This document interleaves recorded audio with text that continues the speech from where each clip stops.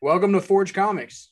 Your one-stop shop for discovering more about comic book characters, stories, and general analysis of these epic tales. So join us on this journey across mediums and multiverses to learn more about the amazing world of comics.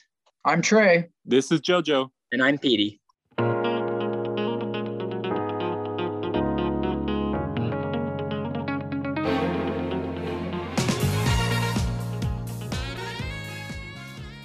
Welcome, guys, to another episode. We're pretty excited this week. We've got quite a few things to talk about, but before that, how have you guys been? Good. Just working, living the dream. Hey, pretty bored. No episode of Falcon and Winter Soldier to make fun of this week. No debate against John Walker. We're over that for now.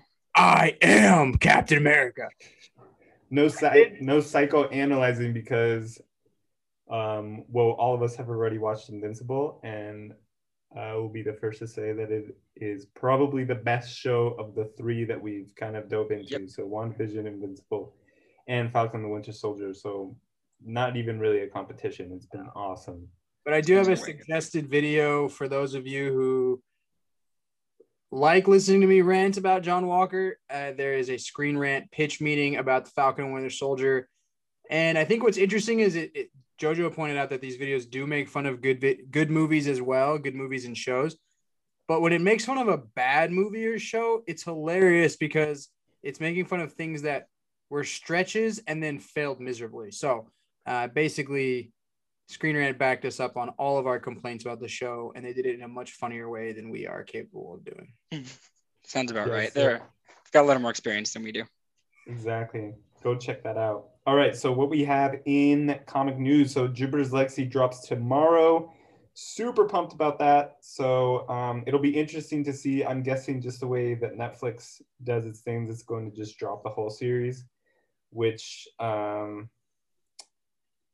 is kind of good and bad.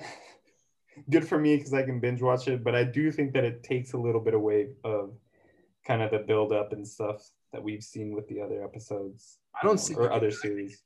I think it's just a negative at this point. I think the serial release is the way to go. Disney's proved that.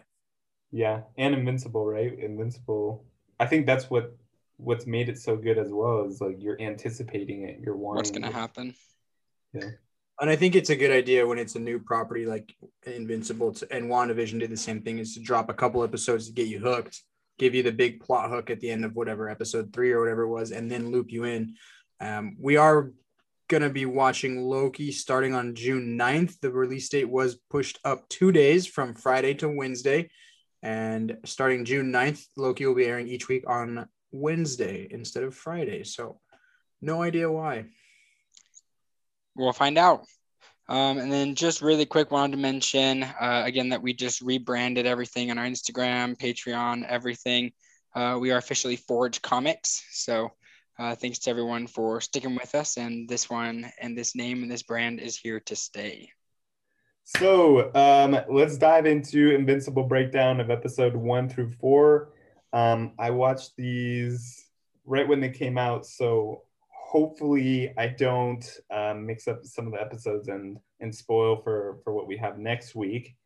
But let's kind of break it down. So Invincible, it's obviously independent, and so much so the first thing we get an introduction to the Guardians of the Globe, and we get an intro to the villains, which are clones, the Pollertons. Yes, exactly. Which they're probably, I actually really, really like them, and we'll kind of get into that. They play a much bigger role than what you think when you're first introduced to them throughout the series. So we have the Guardians of the Globe, which is basically a copy of the Justice League of America. We have Darkwing, which is basically Batman. We have War Woman, basically Wonder Woman. Red Rush, basically the Flash. Aquarius, Aquaman, Martian Manhunter, and then Green Ghost, Green Lantern, and then we have Immortal, which is interesting because that's Vandal Savage. So they randomly threw in a villain from DC. Oh, I was On the gonna say Justice League. he's kind of like Superman, but not as much as Superman, or not as much as Omni-Man is Superman. Yeah, he's definitely strong, but I would definitely say he's a Vandal Savage recreation. Hey, JoJo, you got to read about Vandal Savage. Awesome. So we got the Guardians of the Globe, pretty cool team, and they take on the Mallard twins, throw them into jail, pretty easy. So the main thing here, or the main character here, is Mark Grayson, who is Nolan Grayson's son, and Nolan is from another planet, Voltramite, right? Or Yeah. Voltrum, I guess, is the planet's name. He's a Voltramite. Well, he's not actually an official member of the Guardians, which I don't know that I realized even reading the comic. So Nolan is Omni-Man, but he's just kind of an honorary member. Is that what Cecil said? Yeah. Yeah, and which kind of makes sense. He like flies solo because he's so good. He doesn't really need anybody else with him, so it kind of makes sense. But just an honorary member of this podcast. I really need you guys. Yeah, exactly. So, and then we have Debbie Grayson, who is Nolan or Omni-Man's wife, and they have a son named Mark, who's the main character. And so he's this 17-year-old, and he discovers that he has these superpowers, right, that he gets from his dad. They weren't really sure if he's going to get them, but he does. And so it's pretty awesome because it's very much along the lines of like Spider-Man or these younger superheroes that are kind of giving you this perspective of how difficult it really is being introduced and coming to have these superpowers and these responsibilities and still try to live a normal life and go to school. And so in the first episode, he does get his powers. It shows. And so he's kind of training with his dad and stuff. And then at the end of it, we get the huge twist where Nolan kind of calls the Guardians of the Guardians of the Globe, not Guardians of the Galaxy, Guardians of the Globe to their base, and he kills them. And the scene is absolutely amazing.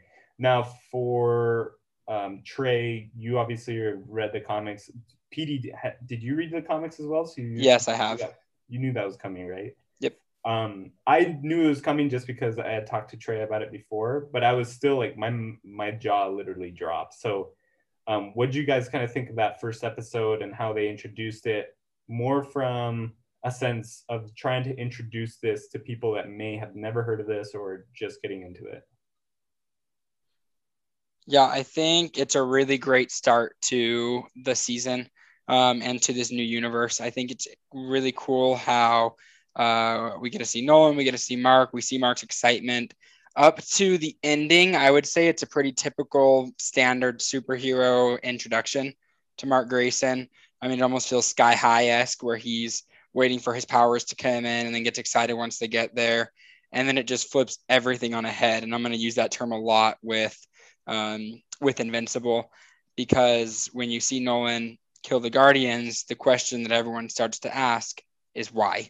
And that's the question that we're going to have until the end of the season. So I know we probably don't want to spoil that in case there are people who are looking to this as kind of a way to know about the show, but it's a really good start to figure out what's going on. Why is Nolan doing this? Yeah, and I'm coming to Invincible as someone who I heard about the show, realized it was a comic book, and then when it was in production, went and binged the entire 3 omnibuses. And it honestly is, I think it is my favorite comic book series of all time, and that's unseating some pretty legendary comic books. But I think it does a couple of things really, really well, and it's something that JoJo hit on in episode 1, is it does the coming of age and the balancing of being a hero and being a kid better than maybe almost anyone else. I think it might do a better job than Spider-Man, but in my mind, it's those two, and then everyone else is a drop below. No one else seems to really, Matt Murdock a little bit, but nobody really seems to suffer as much with the balancing act that would come with being on call and running off to save the world, and the fact that your girlfriend wants to know where you are. And Invincible, if I could just label it as one word, Mark Grayson is just relatable all the way through from now until the end of like issue 125 when the third volume ends. He just feels like a real person, and it shines through in the TV show as well. So maybe even better than the comic book. Yeah, I think you make a really good point. And for those that are listening, we kind of went into this with saying that this was kind of a cop out of a lot of the superheroes that are in the DC comics, but the story is very much original and very, very awesome. And the lineup that they got to do the voices insane. Is crazy. I mean, there's small roles that like there's a small role, one of Mark Grayson's boyfriends, I think his name was Rick. His voice is played by Jonathan Goff, who does the voice of Kristoff in Frozen. You have Mark Grayson himself, who's done by Steven Yeun, who is in Walking Dead. You have Sandra Oh. The show opens with a bait character voiced by John Hamm, a guy that's not even in the comic. Yeah, just exactly. A parallel for fathers in the show, and he's voiced by John Hamm. Yeah, exactly. So you have Sandra Oh, who is in the Grey's Anatomy. J.K. Simmons, who's obviously already huge in the comic world with the Spider-Man, the original, and now obviously in the future Spider-Man films. And so, yeah, you have this awesome lineup. So just take that alone as kind of a tip off to how this series is really going to kind of blow you away. So in the second episode, we get introduced to the teen team. And so that's kind of led by Adam Eve, who's a classmate of Mark. And then you have the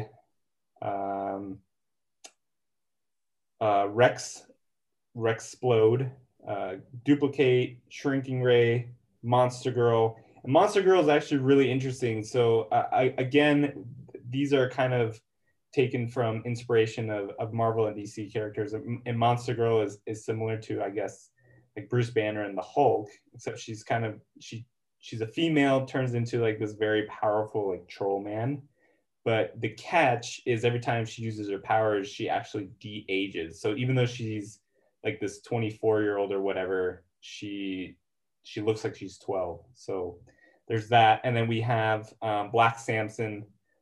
So this is kind of the team that takes over the Guardians of the Globe now that they're dead. Nolan's in the hospital, and there is a little suspicion. We have the demon, can't remember his name. Damon Darkblood. Yeah. So he's kind of like this detective, and he finds that Nolan's a little suspicious. He's unconscious, and even Debbie starts to think that something's kind of not right with her husband, and we see this progression throughout the episodes that he's kind of more and more on edge and isn't the calm, collective hero that we may think he is. We have Robot, who's extremely creepy. Let me just throw that out there. Very weird dude. And he's actually played by Zachary Quinto, right? Who was in Star Trek, played Spock. And yeah, so in episode 2, Mark kind of tag teams with the teen team as they take on this alien race that comes, the Flaxans, and they try to take over the world. And I believe that's the end of episode 2. So with the new Guardians of the Globe, there's a lot of cool characters, and I'm hoping that we can dive into them more and learn from them as the season progresses. But are there any characters for you guys at this point that kind of jump out to you? Or sometimes, and I hate to say this, and I hate to always be this guy, I think sometimes it is hard to look at something when you've read the entire story, to isolate it and look only at, let's call it, the first 4 episodes or whatever we're at. For me, knowing how things shake out a little bit down the line, I'm a pretty big fan of Rexplode. And the guy who voices him is so annoying in most things. I think he nails it with this. I think Rex is hilarious, and he's awful, but not in like a bad way, like an awful in like a I think I could still be friends with you kind of way. But I really like him. And it's interesting. The voice cast, I agree, is incredible. It was highly regarded when it was announced. At least IGN, which is where I get a lot of my news, has really slammed a lot of the voice actors for being monotone, particularly Omni-Man and a couple others. But I actually think they've almost all knocked it out of the park. And I think Rexplode is a great example. Monster Girl is a great example. Robot's a great example. Most of the teen team. And then I love how Black Samson is involved. Personally, don't remember a lot about him from the comics, so it's possible he's just getting fleshed out more in the show. There are quite a lot of changes, and it's for the best. This show was very white and very straight and very not very inclusive of minorities. Not that it was racist or anything. It just was The show or the comic? the comic back in 2004. Okay, yeah. It just didn't have a lot of diversity to it. It wasn't offensive. It just didn't reflect society as well as stuff does now. Yeah, I think for me, my favorite, so I am a little biased because of the voice actor. So Zach Quinto for me is one of my favorite actors. I remember watching him in Heroes back in the day as Sylar, and he is terrifying. He is the scariest villain in that series. He basically, I don't know if you guys know about that show, but in that show, he plays a character who has rogue's power, but he has to kill anyone to get their power. And so he'll like cut their head open with his telepathic power, and he's just terrifying. Did you get And then to keep them for like long periods of time? What? Yeah, so if he kills him, he keeps it for permanently. Oh, so he's like all for one. Yep, exactly. So super powerful, really cool. And then Spock, obviously. So I've always been a huge fan of him.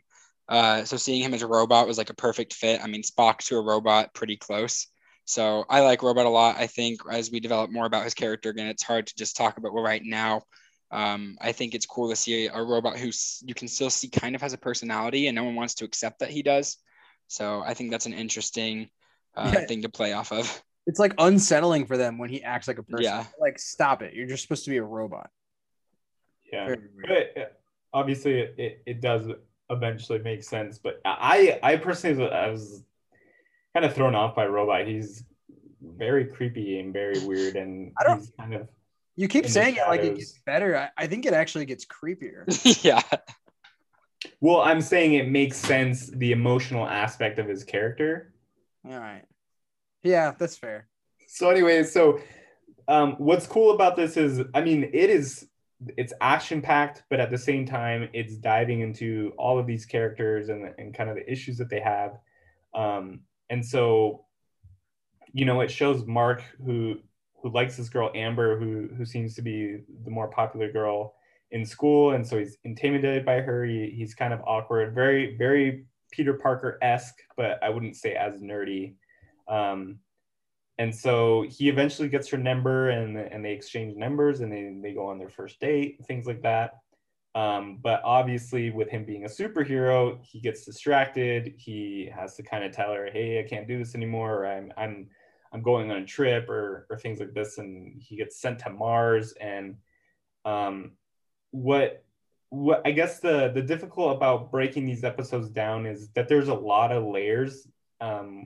With the first episode, that you think that it's going to be just kind of the straightforward story, but there are a lot of layers to this that kind of build upon each other with each episode. And I would say that episode 3 is kind of the beginning of that spiral of those layers, with the Maulers escaping from the prison that they're in, and you find out that Robot was actually assisting them. And so one of the Mauler twins dies, and he's a clone, right? But yeah, so it kind of leaves you wondering, okay, is Robot good? Is Robot bad? And at the same time, we find out that Darkblood goes and questions Debbie and kind of puts more doubt into her head about what's going on with Nolan. Episode 4, we see Mark go to Mars, and so he tells Amber, obviously, that he's going out of town, and he goes to Mars, meets these Martians. I actually can't remember too much of this. So he's going to Mars to escort a group of 4 astronauts who are going to go land there. I don't remember what they were supposed to do. But they get there and they run into the Martians, who basically bring them underground. And then basically explain that humans are susceptible to being overcome by these little alien cephalopods, which are like little octopus things. And so they have to execute the humans in order to keep the cephalopod things from overtaking Mars again. And Mark's like, nope, time to go. And he basically rescues them. Thank you. Yes, exactly. But the biggest thing is, so Cecil realizes Nolan is the killer of the Guardians of the Globe, but cannot act until he determines the latter's motive. And then we see that Cecil banishes Darkblood to hell, back to hell, unaware that the detective hid his notepad in Debbie's closet. Robot is monitoring the Mahler twin, the one, kind of recloning himself, which is pretty cool because it shows that the twins are actually super geniuses. So they're not just these strong kind of brutes that are represented in the first episode. Like they are pretty dang smart. So that's where we are at the end of episode 4. There's a lot to kind of unpack in that. Is there anything that kind of stood out to you guys during those first 4 episodes? And with you, Trey, I guess in comparison to the comics, was there something that you felt that they were missing, or something that you liked even more that came through the episodes? So the opening scene you mentioned is a kind of a Guardians of the Globe showcase, and I actually thought that was awesome because you basically are introduced to the idea that the Guardians of the Globe exist in the comic books, and then the first time you really meet them, they die. So this kind of showcase of what they could do, the opening scene was awesome, and I think it was really cool to give them that opportunity to shine. So you do establish that they are very, very competent heroes, which then sets you up when Omni-Man single-handedly destroys them to kind of, it scales everybody for you. You now understand that those guys were on another level, and then Omni-Man single-handedly was significantly stronger than all of them combined. So it kind of lets you know how everyone stacks up in the universe. Off of that, the one thing I thought a lot about this, I am pretty vocal about the fact that I'm surprised by the fact that I like the show more than the comic. I think it does a lot of things better. And one of the things I really enjoy, one of the biggest differences I found, was Debbie's character. In the comic, she's pretty bad, to be honest. She's kind of ignorant to everything going on around her. And I like that in the show, she's suspecting her husband's deception, even if she doesn't want to believe it. So I like that she's kind of going on this detective journey herself. I think that's interesting. It was a really good change. And they also do a really good job of illustrating like her role in raising Mark and mentoring Mark once he gets superpowers, because it would be very easy for him to be like, well, you don't know what you're talking about, Mom. You don't understand. I'm a superhero now. Like, I only need Dad. And they have like a specific scene, I'm drawing the blanks in the details, where she like talks to him and counsels him on what it's like to be a hero and how he needs to be a hero for the things that he believes. I think it was the trip to Mars. For things that he believes are important, he has to follow his own moral compass. And it was like, it was very cool to see, okay, Omni-Man is uber powerful, but his wife is at least 50% of that relationship. She is at least 50% of the parenting. And that's cool. She needed that. In the comics, we'll talk about it in issues 5 through 8. Man, her arc takes a hard dive when things hit the fan for her. Yep. Awesome. Footnote with Invincible, it is pretty gory, probably more gory than maybe people would expect. So if you are jumping into this show, probably not suitable for children. That's for sure. Definitely not children. Yeah, not your classic like a Saturday morning cartoon by any means. Which is too bad, because I have to admit it's probably the best animated thing I've ever watched. Yeah, I was texting somebody about it this week. I was like, there's a few shows that have always been they kind of fight for number one, and now they've just been blown out of the water by Invincible. So they've held the spot for a while, and now Invincible wins. Yeah, I agree. So that's a recommendation by Trey.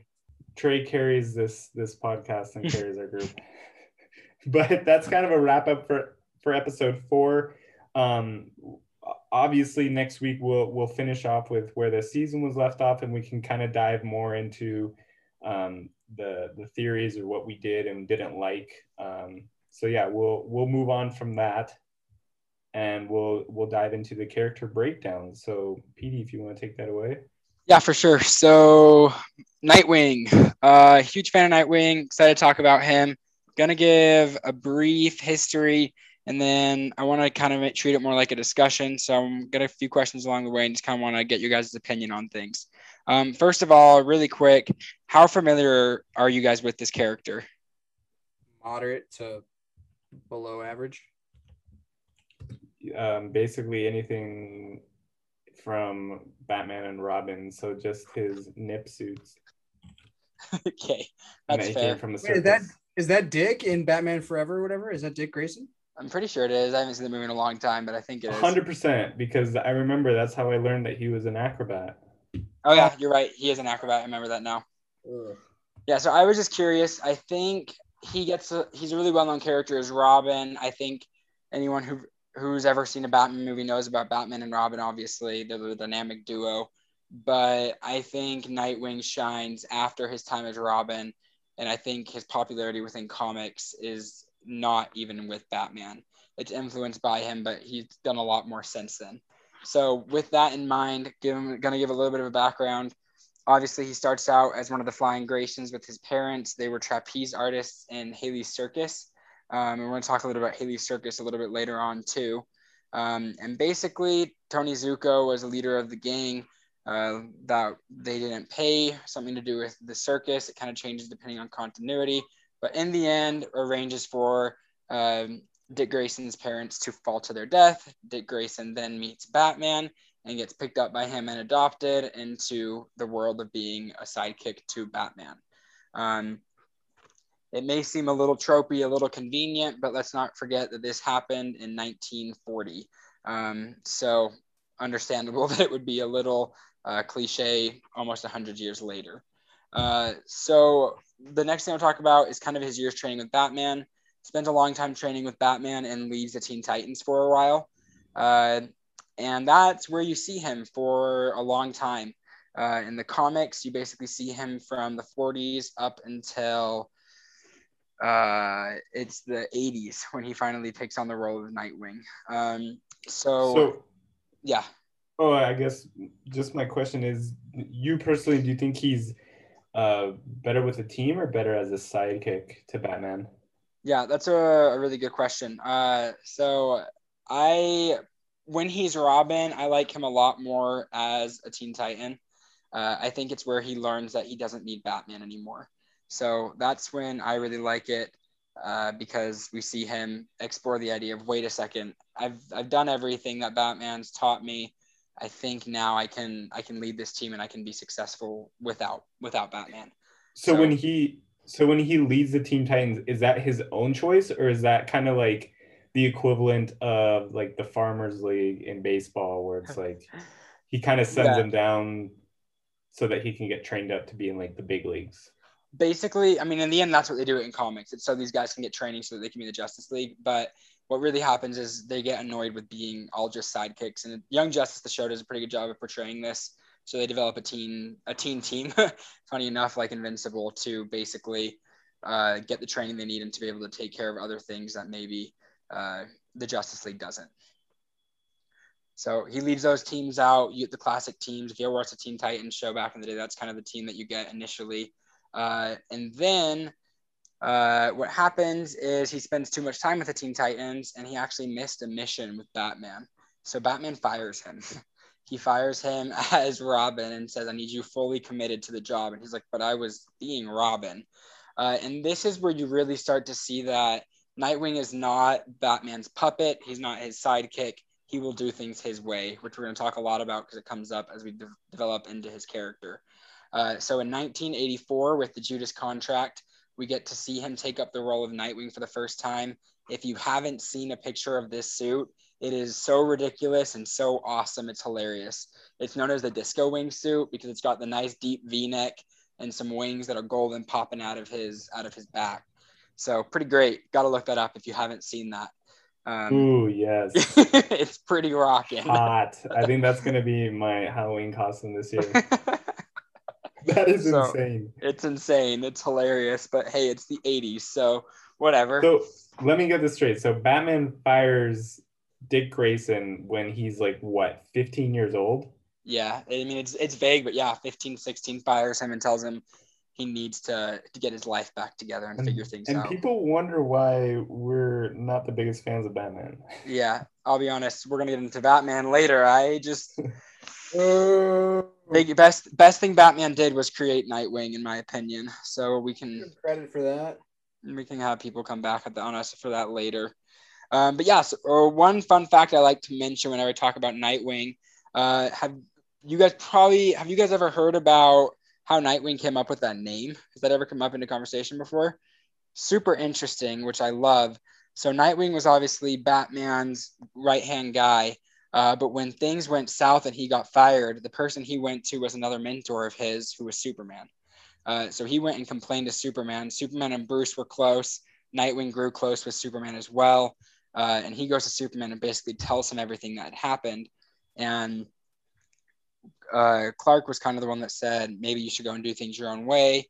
And he was like, on Krypton, there was a myth about a superhero on Krypton that fought for justice on kind of a street level and saved citizens of Krypton when things went south for them. And his name was Nightwing. So I actually like that a lot. I think it's an interesting connection that Superman. Did they ever flesh that out? Who is this? Oh, it's fleshed out. It's in Like panels. It's continuity. The Krypton Nightwing, though, we find out more about that person.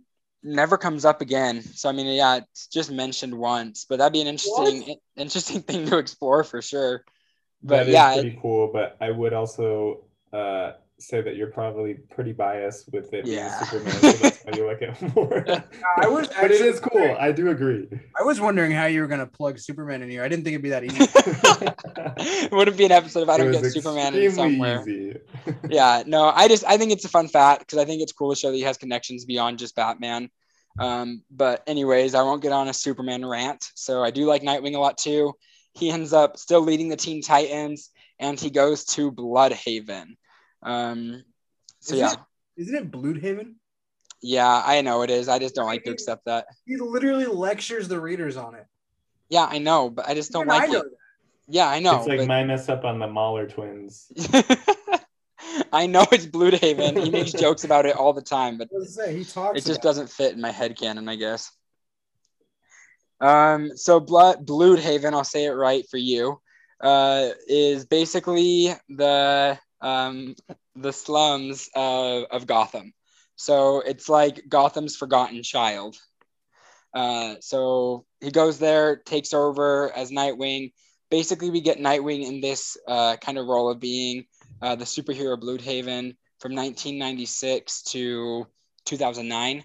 2009, Batman dies, so Dick Grayson takes up the role as Batman. Yeah, it turns out he didn't die. He was just missing, of course. But he dies. Nope, don't read it. Just like he's the comic in the impoverished parts of Gotham. Yeah. The comic that comes after it is really cool. You get Nightwing as Batman now. He takes on the cowl for a couple of years with Damian Wayne as his sidekick. It's a cool flip because you see Dick fill in the role pretty much perfectly, if not better than Batman. So kind of want to ask you guys a question. Do you guys, after what you've seen, do you think Nightwing's better being Nightwing, or do you think he should end up taking on the cowl and becoming Batman? No, the world does not need more Batman. Well, and I know we'll get into it when we talk about the comic, but I honestly don't know much about Nightwing. And I guess just kind of to flesh this out for me anyways, what's the biggest difference in the simplest terms possible between Batman's kind of moral code and Dick Grayson's moral code? Because I think that for me will kind of determine. Yeah. So that's a really good question. The best answer is flexibility. Nightwing is able to, he's not an anti-hero by any means. He would never kill or do anything like that, but he's not afraid to work with villains. He's not afraid to not get his hands dirty, but you see it in Rebirth a lot. He's willing to work with people and he has hope for them. I'll talk a little bit more about this, but I guess I can mention it now. We see him after this. He goes and works for a spy organization for a little bit to take down the spy organization from the inside. because it was corrupt. So that's what you get for a long time. And then after that, there's a moment in Rebirth where he's actually working with a bunch of B-list rogue gallery members from Batman's Rogues, and he's working with them as a counselor. And so you see him like really trying to help these people to kind of come out of what they've been through.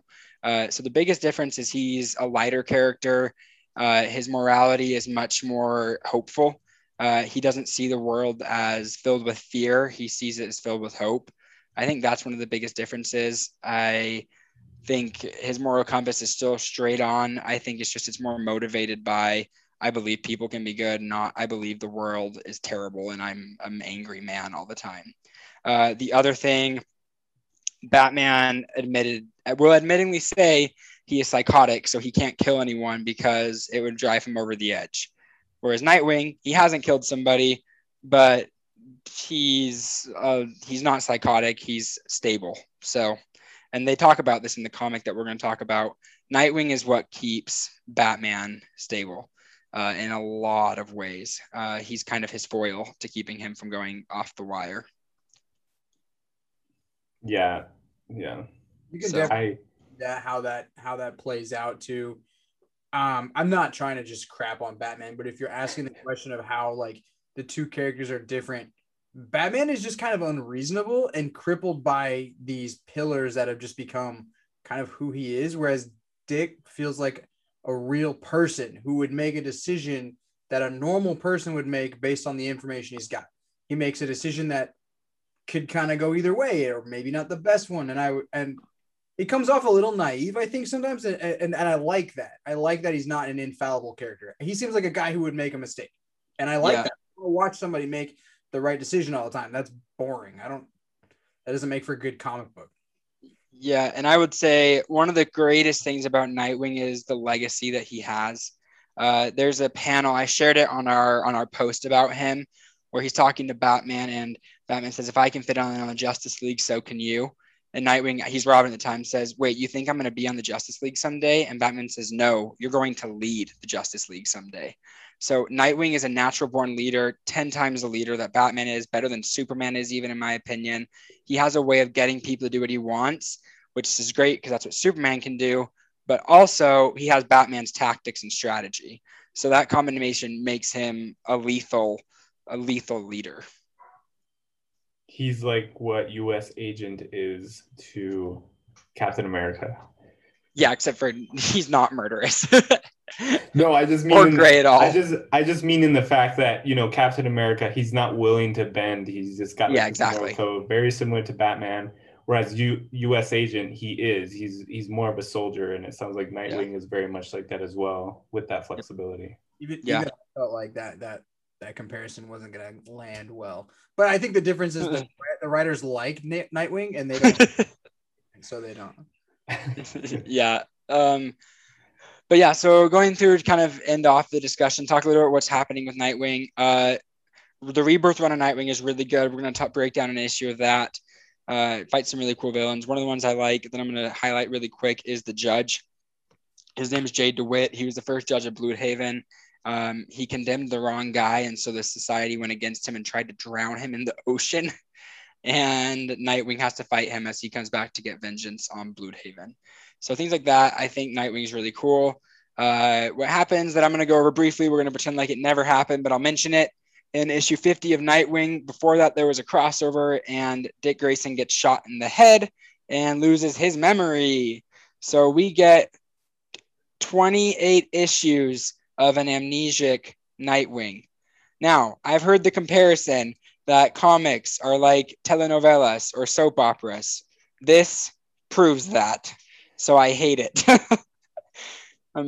Cannot stand this part. But like a good Nightwing fan, I read all the issues anyways. And there has a few redeeming features, but it's overall, the fans were done with it. As of 3 months ago, issue 78, Nightwing is again Nightwing. And just because they're aware of how crappy that his sales were probably for that 2-year period, they are getting one of the best writers in DC to basically try to bring up his sales again, whose name is Tom Taylor. So far, we're on issue 79 now, just barely started up again. Amazing. Oh, sorry. 75 is when he comes back as Nightwing. 78 is when Tom Taylor takes over. Should clarify that. I think I think what you just hit on is a reason why a lot of people prefer to just read Wikipedia than actually dive into the comics, because you get crap like that. Yep. And every character. So you get those weird periods and you just have to crank through them. So that's all I'm going to talk about. The one thing I want to say that was one of the best things that came out of those 28 issues is the fact that we find out that Haley Circus was actually a front for the Court of Owls, and they were using it as a way to train Dick Grayson, which was pretty cool.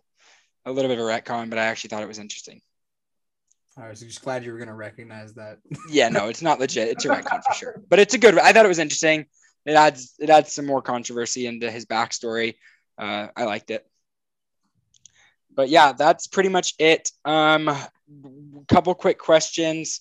Where do you guys feel like this character fits best? I talked a little bit about this. Where, after kind of hearing me talk about him a little bit, where do you guys think he belongs? So I'm personally not a fan of the Robin dynamic. I think it's kind of weird. It doesn't go super well. The idea of taking in orphans and then kind of, do they have a choice in becoming vigilante? I don't. Not really. So Batman is so weird. And for me, Nightwing is kind of the idea that someone can get out of that situation. And like, you're not captive. It's not like that, but it's also like, I really like seeing him not be Robin anymore. It seems like, okay, you're not stuck as Robin forever. And Robin's just been such a weird legacy character for so long. I mean, go back to the Adam West stuff and Batman and Robin. It's strange. And I think Nightwing is just a really cool kind of evolution from that. Yeah, I agree. I do. So you mentioned that panel where Batman mentions that he would eventually lead the Justice League. Are there any issues, or have they dove into that where he is leading them? Yeah, so he has led them and does an incredible job. That's pretty cool. Yeah, that's great. The problem is, so to go off of that, the biggest issue with him is he's the first legacy character of all time, right? First sidekick comes out of it is Nightwing. He's one of the first ones that has obtained his own title. He's not like Wally West where he takes on the name The Flash. He's his own person, own city. He's self-functioning. In the comics, they don't need Batman anymore. He can do his own thing. The problem is for him to take on the Justice League. Now you're getting rid of that first legacy of characters, right? So now you have to identify why isn't Batman there? Why isn't Superman there? When he takes over, Wonder Woman is basically his right-hand woman. It's pretty funny because if you read the comics, Nightwing's a complete ladies' man. He's trying to hit on Wonder Woman the whole time, and she won't have it. So I mean, I don't really blame him. Yeah, of course not. But the blue hair was pretty hot. Yeah, so he's pretty awesome. I think long term, I'd love to see him take on the role of just leading the Justice League as Nightwing. Last question. I talked a little about where he fits in best. What do you guys think is kind of like the legacy that he portrays for the rest of the DC universe and just kind of sidekicks in general? I just really like how you would almost argue that he exists to make sure people know that Batman's way is probably not the best way. Like that's almost his whole purpose is like, okay, you could take the techniques that Batman has and give it to someone who thinks more normally is the only way I can think of it. And you would basically a more effective hero. And I'm here for it. I mean, that's enough for me to buy an action figure, which is the goal, right? If we can get Trey to buy an action figure, we're doing great. Well, I mean, I'm just saying the point of this is to sell stuff, right? So, I mean, exactly. That alone is enough for me because I appreciate what Batman kind of is, but then I just think he's missing something. And I think Nightwing has that missing piece and thus deserves a top spot in the Justice League. Yep.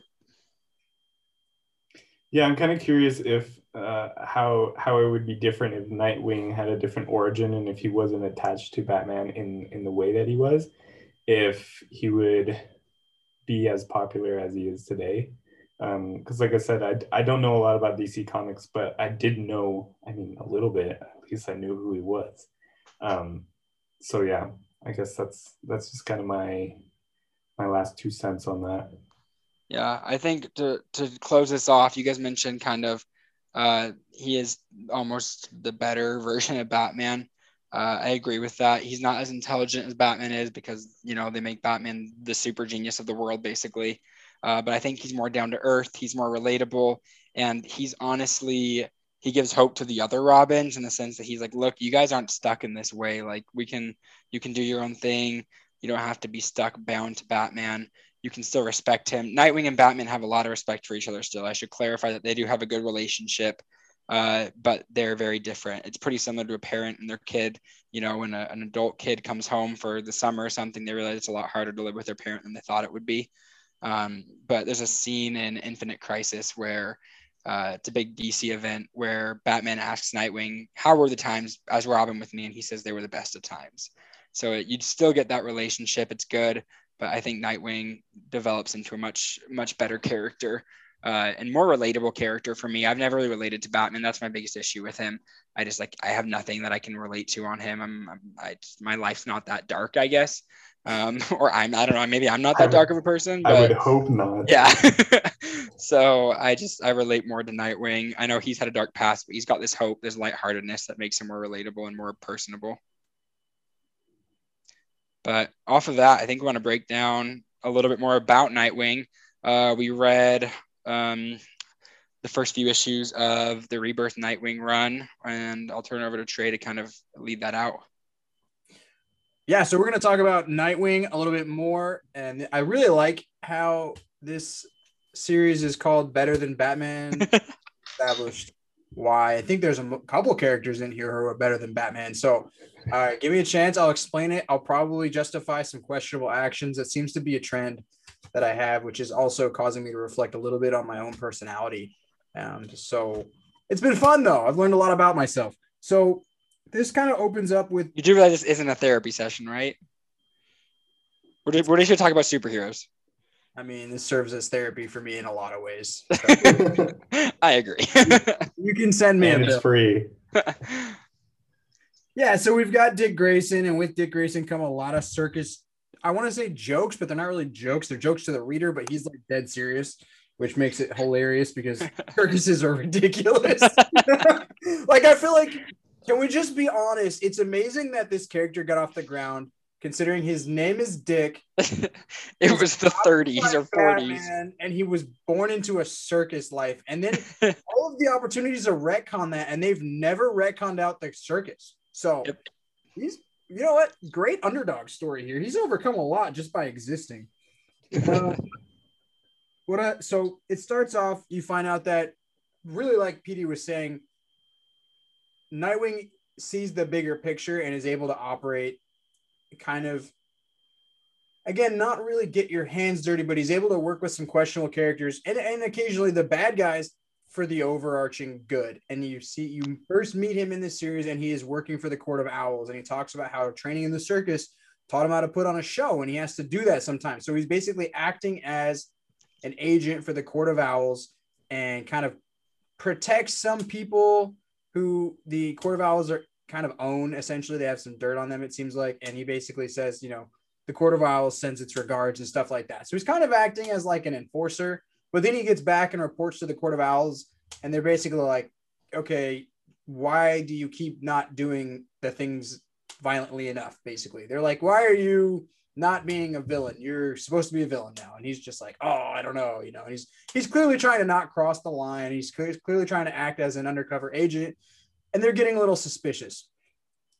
So they say he's going to have to work with this guy who is in a similar situation where he kind of owes the Court of Owls just like Nightwing does to some extent, and is, committing crimes for them, but he's doing a better job at actually committing the crimes than Nightwing was. And we meet him, and his name is Raptor. And Petey, you're as the resident DC fan who prefers DC to Marvel, you're saying that Raptor's brand new. This is the first time we've ever met him. Yeah, this is the first thing I've ever come across from him. I've done research. I haven't found anything else on him. Yeah, he's honestly the best Nightwing villain. I actually love how they don't even bother to explain anything about him. He's got this hand thing, like this glove that looks like raptor claws, and they're just like, yeah, it's just a thing. Don't ask questions. You just accept it. And it's like super powerful. It seems like it can shoot stuff, I think, at one point. I might be making that up. It's pretty vague still, too. Yeah. I was like, I respect that. I don't have to know. And so he is actually pretty charismatic. And I'm a big fan because he keeps talking about branding, which is freaking hilarious because it keeps talking about Nightwing keeps talking about how the Court of Owls and there's a murder of crows and a flush of geek. What is the flush? The flush was of something else. I don't know. You make some really funny jokes about it. Birds have ridiculous names for when they're all together in groups, and he points that out. And then Raptor, his plane is named after a hawk, and everything is about birds and bird-like creatures. And he just talks about how important branding is and how he should understand that by being an extension of Batman and an extension of the Batman brand. I think it's hilarious. I would get along great with this guy. He actually reminded me of you, which is... Shut up. Did he really? Yeah, he did, like 100%. That's the coolest Just thing. Because of his sense of humor. Yeah. Because this is honestly probably the first comic where I actually chuckled at some of the things that Nightwing said and Raptor said. Because it was just I don't know, it was just kind of offbeat and just kind of ridiculous. And they're a really good duo, to be honest. They're really fun to play off of each other. They hit it off pretty much instantly, which you can tell bothers Dick. Yeah. I shouldn't like you this much. This guy, this guy's evil, I think, right? Probably. I mean, he's going off of his reputation. Well, yeah, and they're calling out the trope of superheroes fighting each other before they become buddy buddies and stuff. Oh my gosh, it's so self-aware. Can we skip this part? Can we just get to the part? They talk about it. It's on panel. Can we skip this part and be buddies? They're fighting, and Dick's and Raptor's all right, we done now doing the thing where you guys, all you superheroes do it, where you fight before you end up becoming friends. I don't know. It's hilarious. I actually, all of my qualms, not that I had a ton of qualms about reading an independent kind of an arc, but this is our first thing that we've reviewed as a group that wasn't some kind of bigger crossover event, if you kind of exclude My Hero Academia. And I think I almost appreciated the small things more that you get in the day-to-day. And maybe it doesn't make for as good of a book club. We'll let you guys decide. But as far as reading it, there's a lot of things to enjoy in between the panels when you're getting down and dirty and reading about these characters kind of in their element. So it was really cool, I thought. Yeah, the biggest thing, I think I personally enjoyed doing this. I think you can dive into the character a lot more when you're reading their title, just their weekly or monthly or title that's coming out. Absolutely. So picking up where we left off, a little bit of background information about Nightwing. He's dating Barbara Gordon, who I think she is in this continuity. Did she break her back? But she's walking. She looks great. In continuity, she broke her back. We can go into that later, but breaks her back. But basically, they repair her back, and now she's back to being Batgirl. Of course, because just deal with it. It's comics, whatever. Yeah, I'm sure Batman paid for it. So. Yeah, so they're dating, but, it kind of hits on the tropes of Mark Grayson. Nightwing is, even for a superhero, he's having trouble keeping his love life going because he's also undercover as a bad guy, sort of. And Barbara, I think, shares a little more of the school of Batman morality, and she's just gasp, clutches her pearls. How could you? Very judgmental, very very Barbara Gordon-y. There's really no other way to say it. Definitely the daughter of a cop.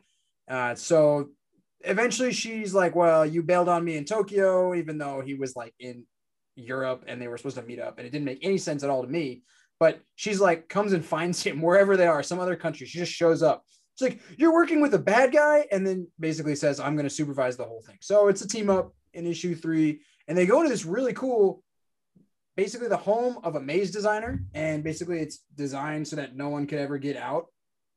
And it's actually really cool. It's really well animated. You see them working together. More often than not, it is, for some reason, it's Nightwing pulling Raptor over obstacles. I'm not sure why that happens so many times, but they do kind of all accept each other and work together. And there's even this one really cool scene where Nightwing is running and there's a monster in the middle of the labyrinth, essentially, because of something happens. And he basically says, "Eat your heart out, Theseus," which is just an awesome, tongue-in-cheek reference to the Minotaur in the labyrinth for Greek mythology. And that's probably what I like the most about Nightwing, was he was very quick, very sassy, very pop culture-y, and Raptor as well, as we've already established, was absolutely hilarious, shared a sense of humor with myself.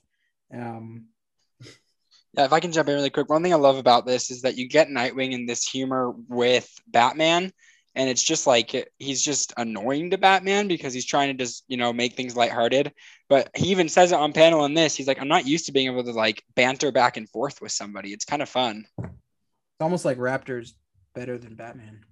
Kidding. That's just the joke they make. But there were a couple of things from, I think, actually issue 2, but I wanted to point out two panels in particular that caught my eye. One where Nightwing actually goes back and saves Raptor kind of before they establish the banter. And he says, something about working with Raptor is actually going to make his life more difficult. And he says, quote, but Batman also taught me that every life is worth saving, even if it always seemed like I believed it more than he did.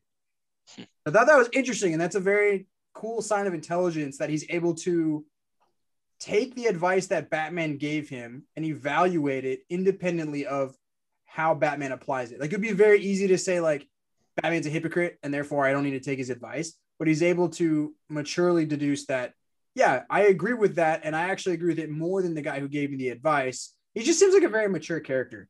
And actually in that same page, he also says something pretty cool. He says, I've heard my fighting style is described as jazz, disciplined, but not adverse to improvisation.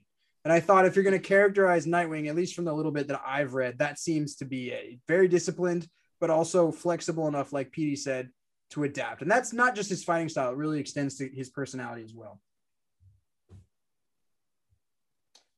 So moving kind of through the labyrinth, basically they get to the end and they were supposed to find this guy who had designed a labyrinth for the Court of Owls. And the Court of Owls had secretly asked Raptor, once they found him, to kill him because he was the only man who knew just how to solve the maze. And they show up. Raptor had gotten ahead of them, and Barbara and Dick show up, and the maze designer is dead. And so Nightwing starts throwing punches, starts screaming, I trusted you, how could you? And Barbara's like, oh, clutches pearls, I knew this the whole time, kind of thing. And Raptor lets him beat the crap out of him for like a minute or two. And you see that the Court of Owls is watching, and they basically said, yes, we've broken Nightwing, he's ours now. They're very ridiculous. And finally Raptor is bleeding, he's spitting blood, he just goes, all right, that's enough. And the little guy who's the labyrinth designer gets up and he's like, oh, did I play dead well enough, Mr. Raptor? And you find out that Raptor actually is a pretty smart guy, had a plan to accomplish what the Owls needed to accomplish without killing anybody. And that's a little bit of kind of what you see with Raptor, is not everything that meets the eye. And he's a much more nuanced character than probably one would assume when they find out at the beginning that their hero has to team up with a bad guy. Yeah, off of that, one thing that I thought was really cool, another panel that kind of highlights what you're talking about, is he's so prepared for everything, Raptor is, but not the same way Batman was. He literally says, I had to prepare for everything because I suck at planning, which I thought was such a funny difference from Batman. I loved it. He was very, very much like admitted he had flaws, and they were, his strategy wasn't always the best, but he was good at what he did. Dick goes back and he meets up with Batman, and he kind of calls him out. And I think this is what Petey was hitting on. It's really cool, is they do have this relationship where he's not just subservient to Batman. He can be like, hey, you know what, Bruce, you actually kind of suck at this. I would appreciate it if you trained me differently, or if you were different, or if you trusted people. And he calls him out for not trusting anybody. And I think, I don't know, it doesn't seem like a lot of people have the gall to call Batman out very often. So it's really cool to see his former protege do it, and kind of seems to hit with some weight when he says these things. And simultaneously, you also get a shot of Raptor, who's reporting to Cobra, which is another kind of, it seems like a B-list villain group. You didn't get the vibe that they were really that powerful until Raptor goes back, and he basically gives them the identities of all of the Court of Owls who he had previously been working for, and he's getting paid handsomely. And you kind of see like, oh, he might not kill unnecessarily, but the vibe that you get is he's willing to do a lot of questionable things for money, especially if the lives on the line are of bad people, which typically puts you into anti-hero levels of characterization. So from there, we get a 2-issue gap, during which I have no idea what happens, but didn't seem to matter much. Petey, is there anything you want to explain? No need to go into that. Yeah, so just really quick, this is a funny story. Nobody told me there was a crossover event when I was reading this story the first time.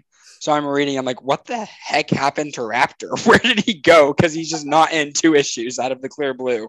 And then it was funny, my friend at the time was reading Batman Rebirth, And he was like, hey, did you like those 2 random crossover issues? And I was like, oh, that makes way more sense. So I can't tell you what happened. I read them, don't remember. I read through them pretty quick because I was like, where's Raptor? Give him back to me. What's kind of like the point of that? Is that just to sell more issues? It's sell more comics. If you have a crossover over 5 different titles, people are going to have to buy every title to get the story. Branding. Yeah. They do it with their TV shows too. It's pretty annoying, honestly. Yep. So from there we get Raptor back in issue 7, which is where we all tuned back in, and you have this really interesting dynamic between him and basically Dick finds out that the Court of Owls were assassinated. I'm trying to remember. I don't know how he deduces that Nightwing had something to do with it, or Raptor had something to do with it. Shows up, challenges Raptor. You find out, again, Raptor is a very interesting character. You think like, oh, I've got you pegged now. You do anything for money. He's standing there super chill. He's like, yeah, I donated all that money to the circus to support the, basically the kind of the peasants who work in the circus. And he's like, he's basically maybe a slightly more violent Robin Hood up until this point, which is a really interesting character. It's like, I'm not even really mad at you because the Court of Owls people were very, very bad people. But Dick's a better man than I am, apparently, because he's pretty pissed. And so they kind of they have fisticuffs, they exchange blows, and it's a pretty cool fight scene, kind of yelling their own mantras at each other. And then all of a sudden they break through a wall, and you find out that Raptor has one of those, what do they call those identification boards that cops do, or murder mysteries with the red string linking all the clues. Is there a word for that? No idea. Yeah, I don't know. Straight out of a murder mystery, though. Basically, Raptor has been investigating Dick Grayson, and he wants to know why. Pretty valid question, if you ask me. Raptor kind of drugged him and kicked him out, and you get this really interesting scene where Bruce makes a public appearance, and Raptor shows up. And this was a really interesting thing to me, because that's a question I've always had, is why doesn't Bruce do more in the public? And that could just be me not reading the comic books. Correct me if I'm wrong. I don't think Bruce is ever the mayor of Gotham, is he? Not that I know of, no. Yeah, and okay, another time, but I have a major problem with that. You actually want to fix the city, run for public office. Anyway, he shows up, and Raptor basically kidnaps him, because he says, kind of whispers like, yeah, Bruce, if you fight back, then they'll know that you're probably Batman. So he basically has to like surrender and pretend to be a normal person. I was like, oh my. And then what does Raptor say as he kidnaps him? He says, I don't love Batman, but I can always count on him for staying on brand. I really connected with this guy on like a lot. Does he have an action figure? I'm looking sure it he up. does. Anyway. But yeah, I agree. I think he was an awesome character. Nightwing wakes up, starts talking to Damian. Damian walks out. He's next to this giant demon creature. There were a lot of things that I just did not understand about the Batcave. It seems like a very weird place and not a place for children. But again, that's on my list of things to talk about with Batman. So anyway, you have this inevitable showdown with Raptor. Right at the end, you get this panel where Nightwing realizes that Raptor knew his mom when they worked at the circus, and he makes the connection that Raptor was this guy whose shtick, his act was he could feel no pain, which is really interesting because that's kind of a power that's not fleshed out a lot. I know Ajax had that power in Deadpool 1, but that's pretty much the only other character I know of is just doesn't feel pain, because it's not super practical. If you could still get injured, I don't know what good it is to not feel pain. It almost a detriment because your body's not warning you that something's wrong. But anyway, so Dick shows up, fights Raptor. They have a pretty awesome fight scene.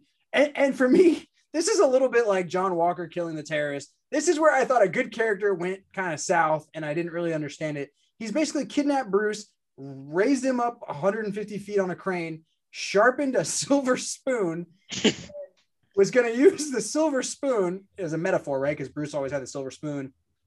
He's going to use the silver spoon to kill Bruce Wayne. He's mad that Bruce swooped in and took Dick Grayson away from the circus, away from his second family, which would have been the other circus performers, when Raptor essentially owed Dick's mom for helping him at one point. He kind of owed her and basically was going to dedicate his life to protecting Dick Grayson, only to have Bruce Wayne swoop in and save him and kind of rob him of the opportunity of fulfilling essentially his life purpose at that point. Pretty interesting dynamic. Kind of sad to see it go kind of cartoonish and again, sharpened, spinning silver spoon. Just, I don't know. I clocked out a little bit at that point. I was like, wow, this is ridiculous. He's clearly not going to win. It's Batman. And then Dick beats him up. Bruce Wayne falls. Actually, he jumps. And a callback to earlier in the series where Nightwing said he just wants to be there to support people, to catch them when they fall, to be their net, which is why his parents died, as they fell during a trapeze act. It didn't have a net, so he wants to be the net for other people. And thus he gets to do that for Bruce Wayne and prove that Bruce Wayne needs Dick Grayson as much as Nightwing needs Batman. And it's beautiful and it's poetic. And unfortunately, Raptor is lying crippled on the ground with his limbs at like several different angles. It was actually a pretty gruesome end for a character that I thought was pretty cool. And not sure how he's going to come back from that. And I think we move on from there. So that was kind of the end there. Yep. Yeah, I think I like the fact that Raptor was in the circus. Thought that was cool. The end gets super comic book tropey where it's like, it was like, it reminded me of like the Megamind scene where it's like, oh, alligators are going to come up from the water and like just super like, oh, he's in a trap. Someone's obviously going to break him out of the trap. I was like, man, I really liked everything. This last little section to this arc for Raptor. It's not the last time you see him, but it was pretty annoying. Yeah, I do like that he does call out Batman's kind of lack of really being what Gotham needs. Because that's the biggest issue I have is just like, if he really is that filthy rich, why is Gotham like such a dump? Like, why is it so terrible? It's just like it doesn't make any sense to me that he's still flying around and supposedly the savior of Gotham. So I did like that part. Well, I like how Raptor is kind of the asker of hard questions, right? He's willing to say like, what you're doing is not working. What Batman's teaching you is not. He makes a lot of great points. He's not wrong for probably 85% of the story until, again, like we mentioned, it goes off the rails at the end, but he makes some great points. He talks about the value of kind of scrapping, of growing up in the circus, of growing up poor, but looking out for each other, not being handed everything in a silver suit and marketing yourself as a superhero while also not getting the job done. He's a really interesting character with, you know what? I was left feeling like he had more to say and he just didn't get to say it because it became time to have Nightwing save Bruce Wayne. And that was kind of a shame, but I don't know what I expected. Overall, how would you say this ranks as far as stories to read for Nightwing? I mean, you had us read it as an introduction. Would you say it's the number one Nightwing story? It's hard to say. So one thing I didn't go over in my character breakdown, Nightwing it's got some great solo stuff. I also really enjoy reading him on the Titans team in Rebirth. That's a really good modern run because you see him lead out a team.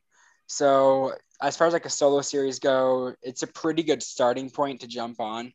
Because before that, he was a kind of a secret agent. And so this is his kind of coming out of that back into the title of Nightwing. So I think it's a good jumping on point. The original Nightwing run in the 90s is really good too, but it's 90s, so it's a little outdated.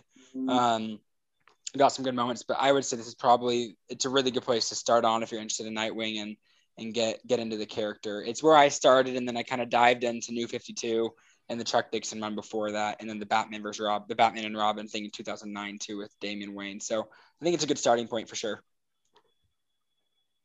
Yeah, I actually really enjoyed this. I think it was because it was an easier read, but in the sense that it was like entertaining, right? I didn't feel like it was overdone. I didn't feel, there was a couple things that I wish, as you guys have mentioned with Raptor story, I wish was a little bit different, but overall, like, yeah, I had a lot of fun reading this. Like I was able to finish it in one go. I didn't have to break it up at all because I was just like, oh man, this is getting good. Yeah, it's really entertaining. It's just a fun read.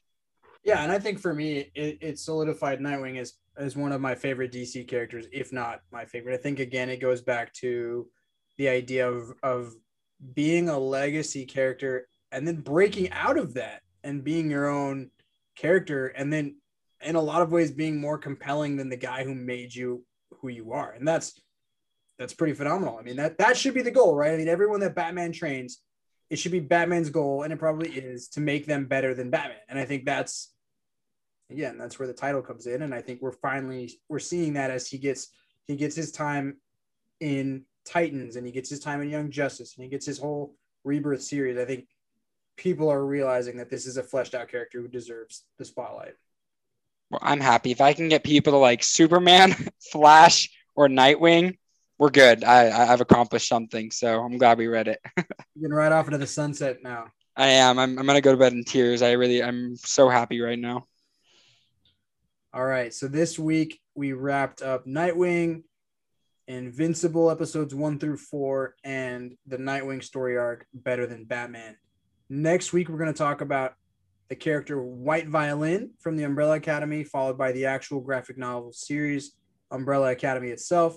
And then we're going to break down Invincible episodes 5 through 8 and where we think it's going from there. Okay. I think we're good for now, guys. Thanks for hopping on and joining us on this podcast.